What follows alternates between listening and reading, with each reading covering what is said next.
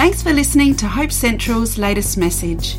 You can learn more about Hope Central or find more messages at hopecentral.org.au. Hey, great to see you guys this morning, and some faces I haven't seen for a while, so welcome back and welcome to be part of the family. We're in the middle of a series this year talking about being a healthy church, and based on the last three parables, stories that Jesus told, the parable of the virgins, parable of the talents, and parable of the sheep and the goats, and we're learning these three things. One is a passion for Jesus, which we're going to pick up again next month. And then the second one is a passion for fruitfulness. So just a desire to produce as much goodness, to be the person, the gift that you're meant to be. And then the third thing is about a compassion for other people. And that's what we're talking about this month. And we've been getting great advice from different people about what it takes to be a person who continually supports other people and cares for people. Because you know what? It's actually quite hard. I want to share with you some thoughts today that I've shared this idea around the place every time I run into people who are tired. Every time I run into people who are kind of worn out from caring for other people and feeling like withdrawing. This message I've got to share with you today will be very empowering because it'll be releasing. It's going to put a lot more power back in your own hand, and it's going to express a lot more gratitude and generosity in your own life. Hey, I've been serving people, I think, for quite a long time. Now, you might think I do a lousy job of that. You might think I don't do enough for you. But my desire has been to serve the Lord Jesus Christ by building his church, by helping his people grow. And I've been doing that now for too long to even mention. This is not a time for boasting. But, it wears you out. People wear you out. You're exhausting. I just gotta stay. Just why don't you turn to the person next to you and tell them you are exhausting. All right. You're okay? Just all right. Okay. All right. A little bit too okay. Too much enthusiasm with that message. Too much digging in. All right. This isn't your chance for payback. People are a burden. Caring for other people is a burden at times. And I know that's it modeled in my own life. I grew up in a family where my youngest sister has an intellectual disability, and it was exhausting for my mom. It was exhausting for my dad. It was exhausting for us as a family. We were always having to take care of her needs first. We had to care for her. She was never going to be the contributor that the rest of the kids were going to be. And it's just tiring. And being a person who serves in church, I gotta constantly give. And I never get a choice about what people do in response. I never do. Honestly, I've got to tell you, sometimes I have preached, because, what is, say when when you're a hammer, everything looks like a nail? I'm a preacher, so I just feel like I can fix everything with preaching. So sometimes I'll preach, and I will just think, I can fix every problem that's happening in your life in this moment, if you just listen to me and then obey me in everything I say, right? And so sometimes I will preach my guts out. Seriously, I will lay out the most embarrassing stories of my life and declare all kinds of things that would shame any other person, and all on YouTube right now, okay? Forever. And I'm going for it, and everybody's responding with or the Australian version of which is, you laugh at me. Isn't that amazing? He's awesome too, just like I am. No, you think I suck. And it's true. You see, sometimes it's hard to continually pour yourself out. And I've traveled and done, missions trips and been in places where the burden of the community is far more than it is in the Australian church. In Papua New Guinea, a few times I've been there, and I just have to get the missionaries, the volunteers, the staff, the pastors and leaders, and get them together and share this idea with them, because they're getting exhausted because they've lost control. They've lost control of the take. You see, we're talking about how to carry a burden today, and I want to talk to you about how to stay generous, how to stay a giving person, because we feel like we live in a land of vampires. Everybody wants to suck our blood, and you've only got so much blood. And it doesn't replenish at a rate that everybody else wants to take it. So it's hard at times to be constantly giving. And I want to talk today about this. Galatians chapter 6, verses 1 and 2, he says, Brothers, if anyone's caught in a transgression, you who are spiritual should restore him in a spirit of gentleness. But keep watching yourself, lest you too be tempted. Bear one another's burdens, so you fulfill the law of Christ. You see, bearing the burdens of other people is the normal behavior for every Christian. It is normal for us to have to carry the weaknesses, the insecurities, the fears, the inabilities of other people. As they grow and mature, there will be plenty of time where they can't contribute, and we just have to bear their burdens. We don't have a choice. But notice there's a warning, a veiled warning in there. You have to do it nicely, in the spirit of gentleness. Because at some point in your generosity, in your helping others, you are going to want to hold them by the throat and strangle them and say, why can't you get this? It's simple. And it's not simple for them. And by being aggressive, by being overpowering, by being demanding, you actually push them farther into immaturity. Because you make it seem like there's something wrong with them that they'll never solve. And that the salvation that Jesus offers isn't enough. And that they need to work harder just like you worked harder. And then it becomes about you and not about them. So we have to keep this in mind, that there are warnings about serving other people that I don't think are often adhered to.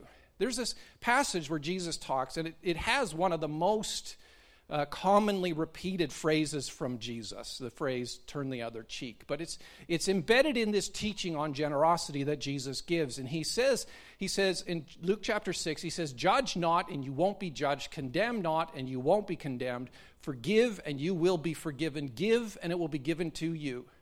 Good measure, pressed down, shaken together, running over, will be poured into your lap, for with the measure you use, it will be measured back to you. So I want you to see this. You are a chronic measurer.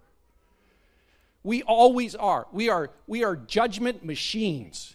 We are always deciding who is worthy and what we should give them, and we are always measuring whether or not that person is worthy of our contribution. And so Jesus says, if you're going to survive in this world, you have to shut your judgment off. Because judging doesn't help. And here's the point. If you judge other people, you will always feel judged yourself. And if you don't forgive other people, you will never feel forgiven. And if you don't give, then you will always feel like nothing's been given to you. Because with the measure you use, it'll be measured back to you. Oh, and guess what? It won't be just measured back the same. It'll be pressed down, shaken together, and overflowing.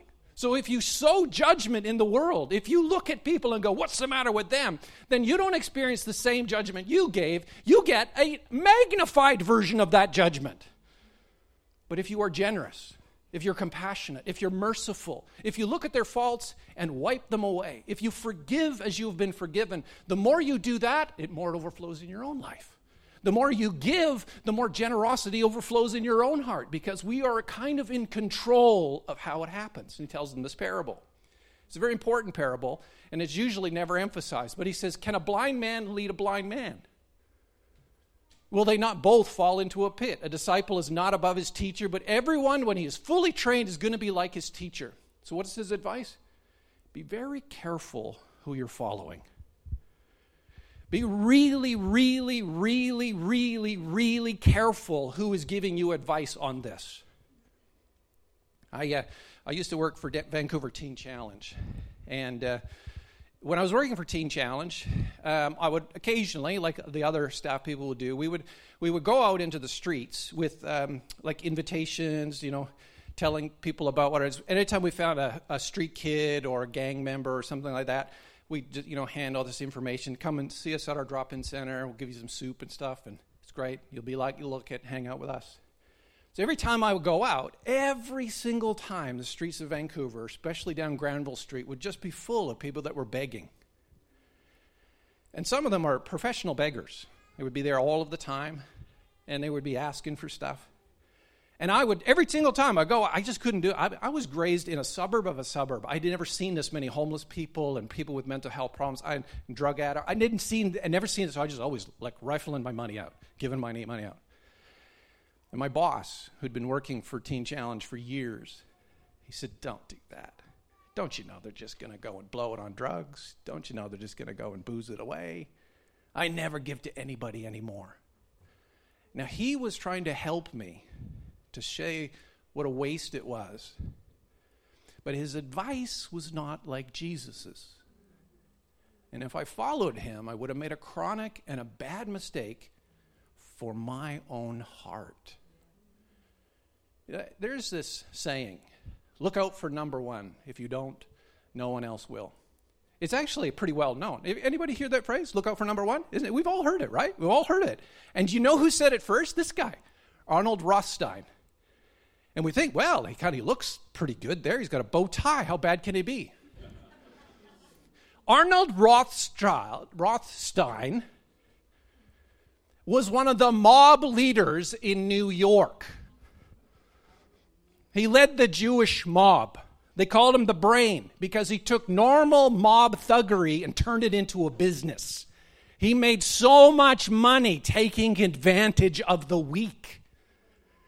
And the world follows that guy's advice. Look out for number one. But I'll tell you this. Every time you feel like people are taking advantage of you, you're going to hear this in your head, look out for number one. And if you follow that coach, you are like following a blind man into a pit. Of course, you might want to follow Rodney Dangerfield, who said, look out for number one and try not to step in number two.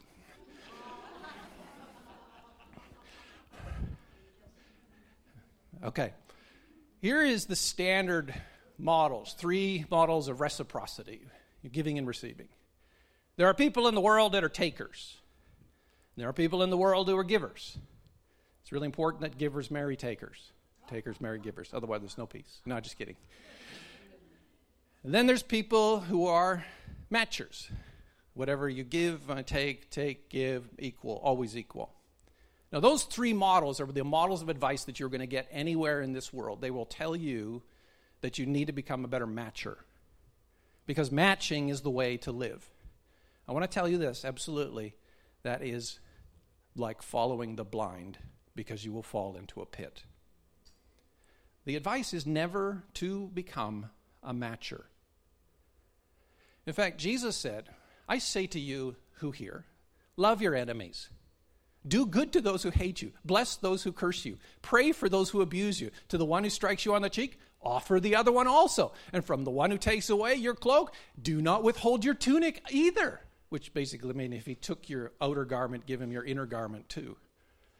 Give to everyone who begs from you, and from the one who takes away your goods, do not demand them back as you would wish that others would do to you, do also to them. You see, that was my problem with what my friend, my boss, had said. He said, don't give to the people who are begging from you. And I said, you are saying what Jesus said not to do.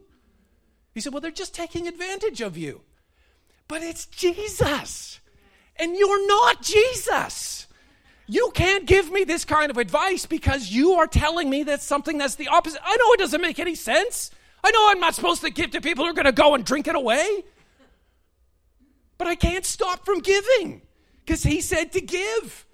And by the way, he said to love your enemies, which is also bonkers. And then he said something else. If people smack you in the mouth, give them the other side of your mouth to smack. What? You see, Jesus is actually talking something about far more important than just the shape of your cheek. He's not talking about your physical, about the outcome to your cheek. He's talking about the outcome to your heart. And so he goes on, he says, if you love those who love you, what benefit is that to you? For sinners love those who love them. I mean, go find the average mobster. He's going to love the people who love him. And if you do good to those who are good to you, what benefits that in you? For even sinners do the same. If you lend it to those from whom you expect to receive, what credit is that to you? Even sinners lend to sinners. You get back the same amount. But love your enemies. And here is very important. Do good and lend, expecting nothing in return. But it doesn't stop there. Because Jesus never stops without the fullness of the promise that's fulfilled in ultimate time. And he says, then your reward will be great. And you will be sons and daughters of the Most High. For he is kind to the ungrateful and the evil. He's saying, pick up a hint. Pick up a hint. Does God love you unconditionally? Does God give to you even though you're all take? Yes, he does. And he constantly helps out not even those who just take from him, but those who are mean to him, those who are his enemies, God generously gives to. So take a leaf out of his book, because God sees the end from the beginning, and he knows what ultimately happens to human beings who withdraw. So, your choice or your reaction. Are you living a life of choice or reaction? That's why Jesus says, turn the other cheek. Because your options are, you just get slapped. Or two, you can give a slap back. Some of you are fantastic at that. You know, like if somebody put you in a slap draw, put in some Wild West scene on a dusty street, and people have their hands in their pockets and they're standing a foot from each other. Someone slaps you, you super slappers. Some of you are sneaky slappers. You take the slap.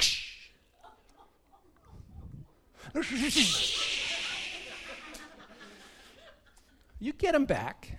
You sabotage their lives, their reputation. You're a revenger. See, we're all got our own sort of instinct for stuff, but then some of us are just, let's get out of arm's reach. I don't want to get slapped again. These people, they just take from me, and I'm not coming back for more. No. Who wants to go to a buffet where they take stuff off your plate? I ain't doing it. So I'm just going to get out of the way. Nobody can reach my stuff on my plate. Thank you very much. I'm going to go in my withdrawal. Just saw the statistics from the Australian Bureau of Statistics from the ACNC. They said that from 2018 to 2023, volunteering in Australia has dropped by 600,000 people in 5 years. Keep going at that rate and we'll never go out of our houses. People are withdrawing constantly because they don't want to have to care about anybody but themselves. And that's what Jesus is saying. No, you can actually make a choice here in life, and you can make this choice that you can always love the person who slaps you. The person who's taking from you can make that choice. And the problem is we live a life of reaction instead of choice. Viktor Frankl said, between stimulus and response, there's space. And in that space lies our freedom and power to choose our responses. In our response lies our growth and our freedom. See, recognizing that you have a choice, you don't just have to stop. You don't just have to. But what do you do when you feel like people are taking from you too much? Well, I want to give you this advice that Paul talks about in Corinthians. He says this. The point is this. Whoever sows sparingly will also reap sparingly. Whoever sows bountifully will also reap bountifully. Basically saying, whatever you do, you're going to get a lot more of that back. It's just going to come to your life. Just the way Jesus said, give and it'll be given unto you. If you show forgiveness, you'll receive in exactly the same way. Now, everybody thinks this is talking about money, and it is in this passage, but Jesus wasn't talking about money. He's talking about life, a life of generosity, a life of giving love, a life of giving care, a life of giving support, a life also of giving your finances and your time and your talents. He's always talking about giving, and in this passage, it's the same. He's saying, if you give, but he says, each must give as he's decided in his heart. Not reluctantly or under compulsion, for God loves a cheerful giver. Now, this is probably not a message that you'll hear in a lot of churches because most pastors just want you to give and they don't care whether you're willing to. But I really care. If you don't want to give, don't give. Please don't. Keep your money, keep your talents, keep your time, put them in your pockets, put them in your life. If you don't really want to give, don't give. Please stop now. Because I want something better for you. I want you to make a choice. I want you to be a worshiper. I want you to love to give. Want to give. And I'm not going to twist your arm about promises from heaven. I'm not going to twist your arm about, those poor kids in the children's ministry, they need more teachers. Don't you care? You see, all we do is make people do things that don't really want to do things. But that's never been God's vision for our lives. He wants us to be free. And see, those three words, you can be reluctant to give, which is the Greek word lupe. You ever feel like you're going crazy? I'm going to lupe. But that means you're giving out of heaviness, giving out of pain, giving out of sorrow. He also says you're compelled to give, which is ananke, which means to need to or have to give. That's the way you feel about your family a lot. I need to.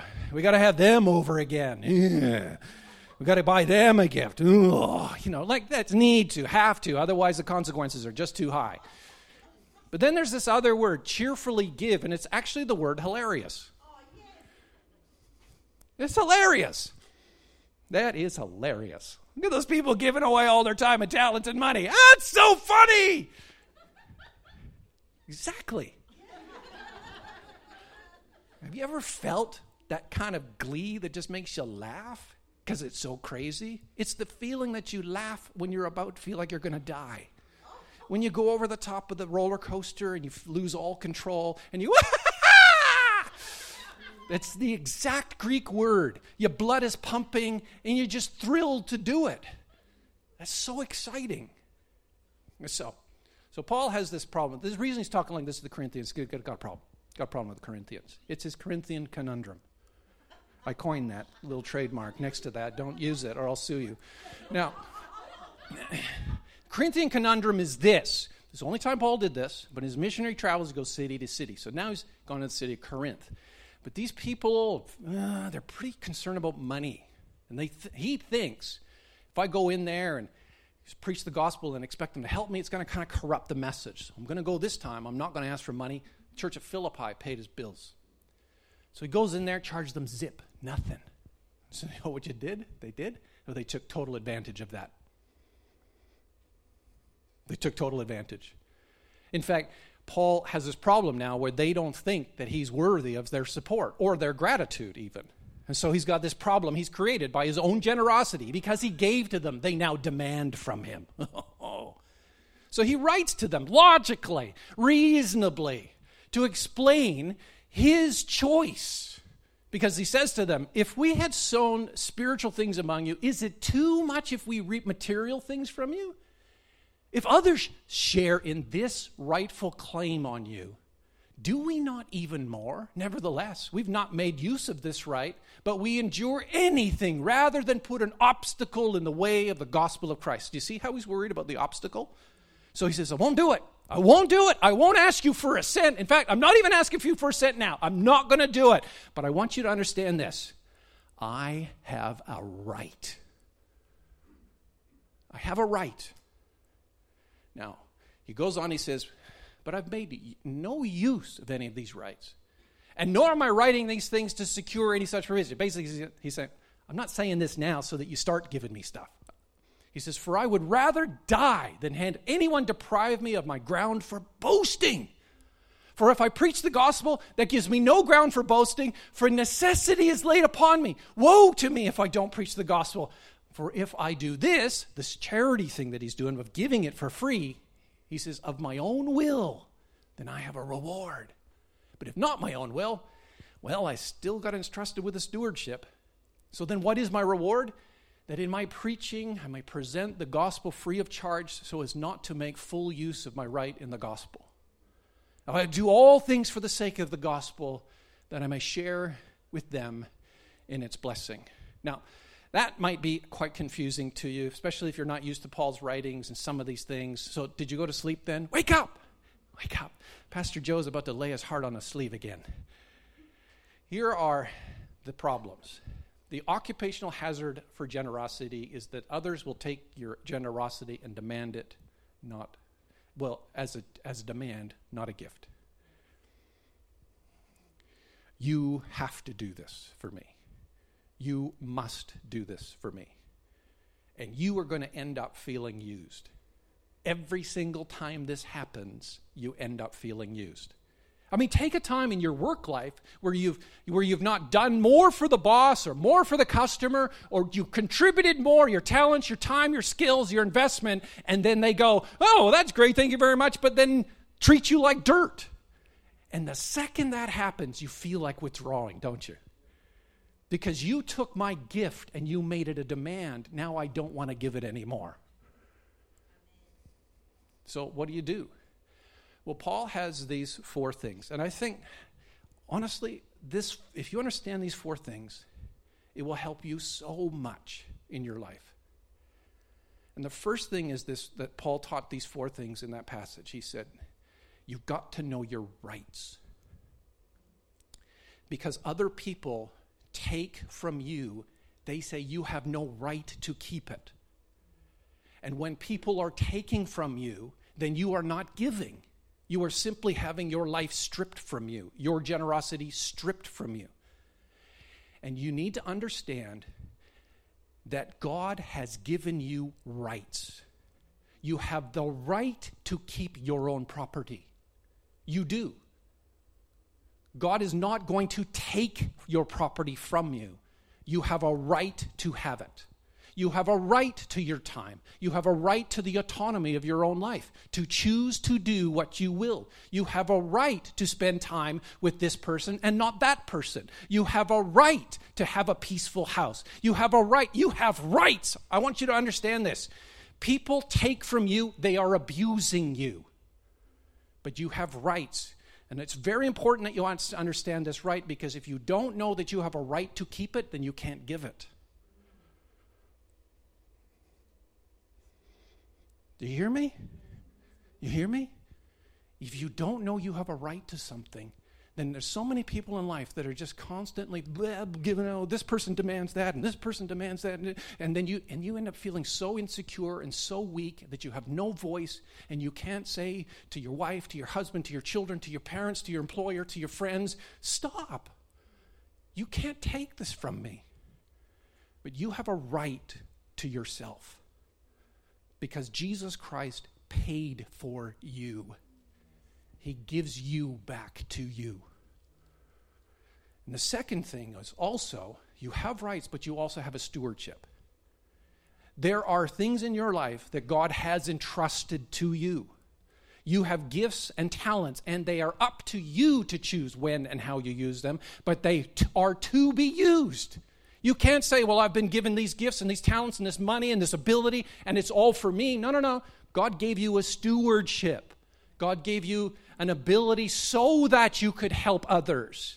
And if you know that what you're doing in your life is expressing the stewardship of what God has deposited in your life, you get your power back.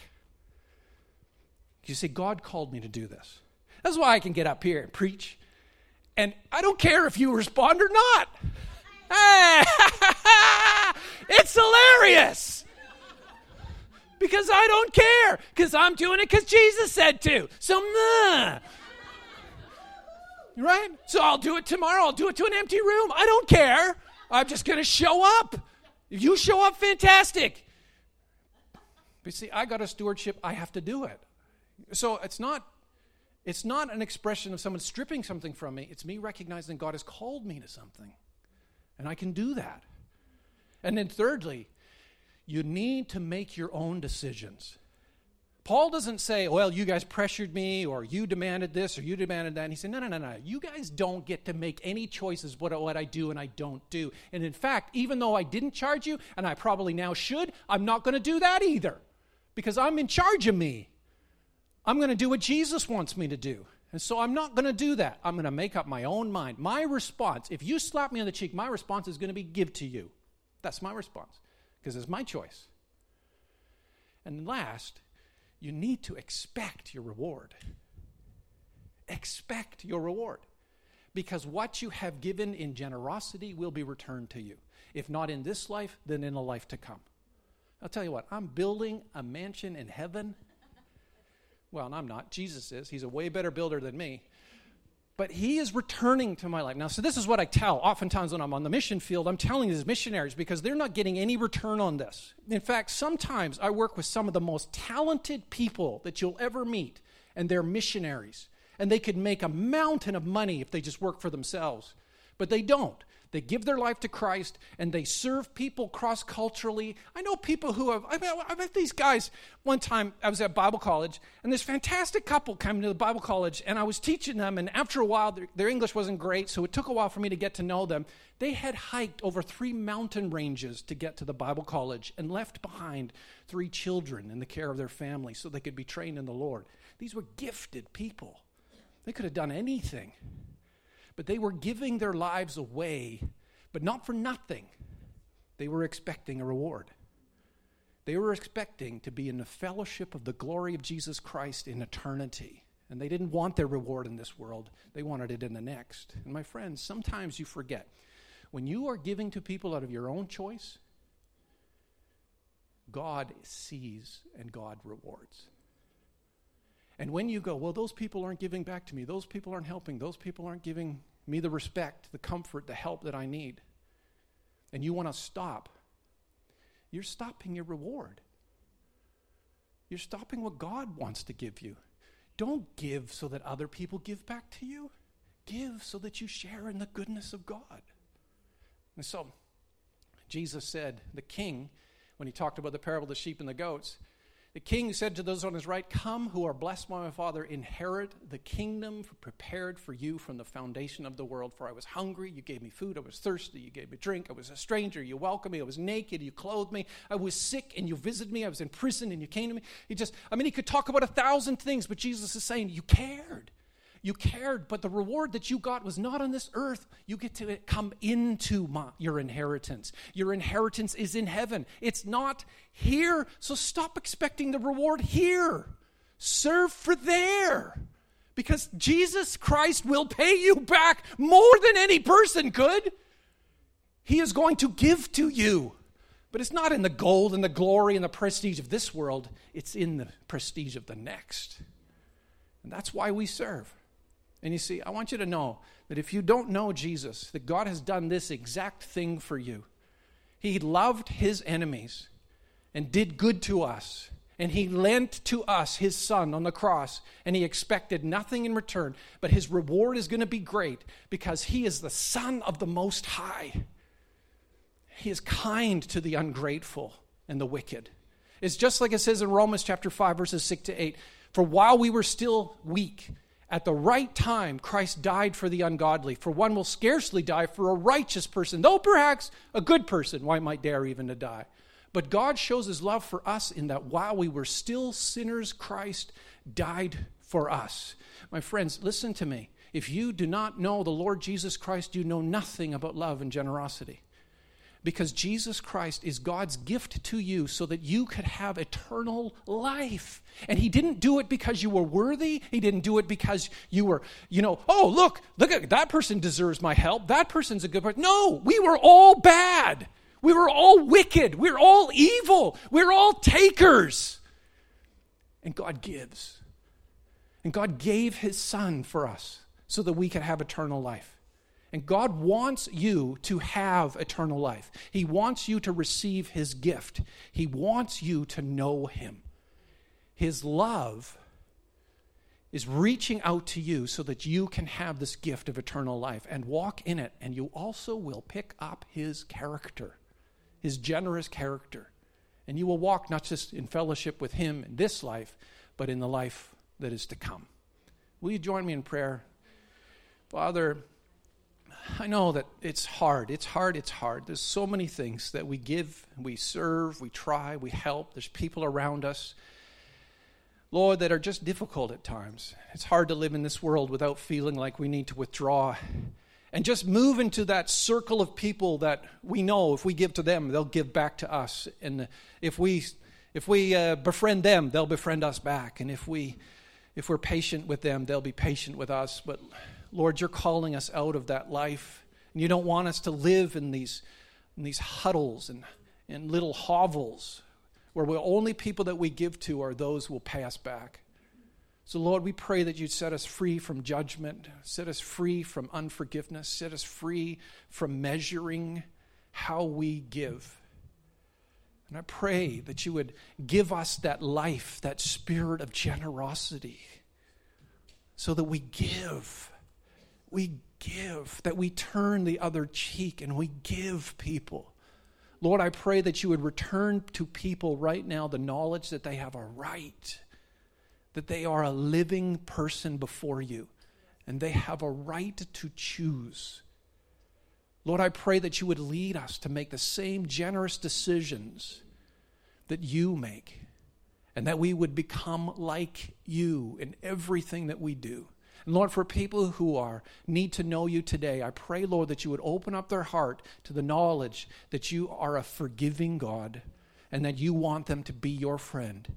Lord, I pray that you would draw people now to yourself, and that you would open up their hearts to receive the gift of your Holy Spirit so they can know you like their own Father. So, Lord, I pray for this blessing upon us now. God, make us to be generous people, understanding our rights and our rewards. In Jesus' name we pray. Amen.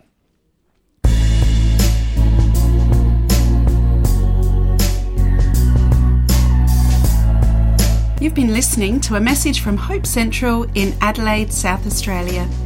If you want more information about who we are, visit us at hopecentral.org.au or join us for Sunday worship at any of our 3 campuses.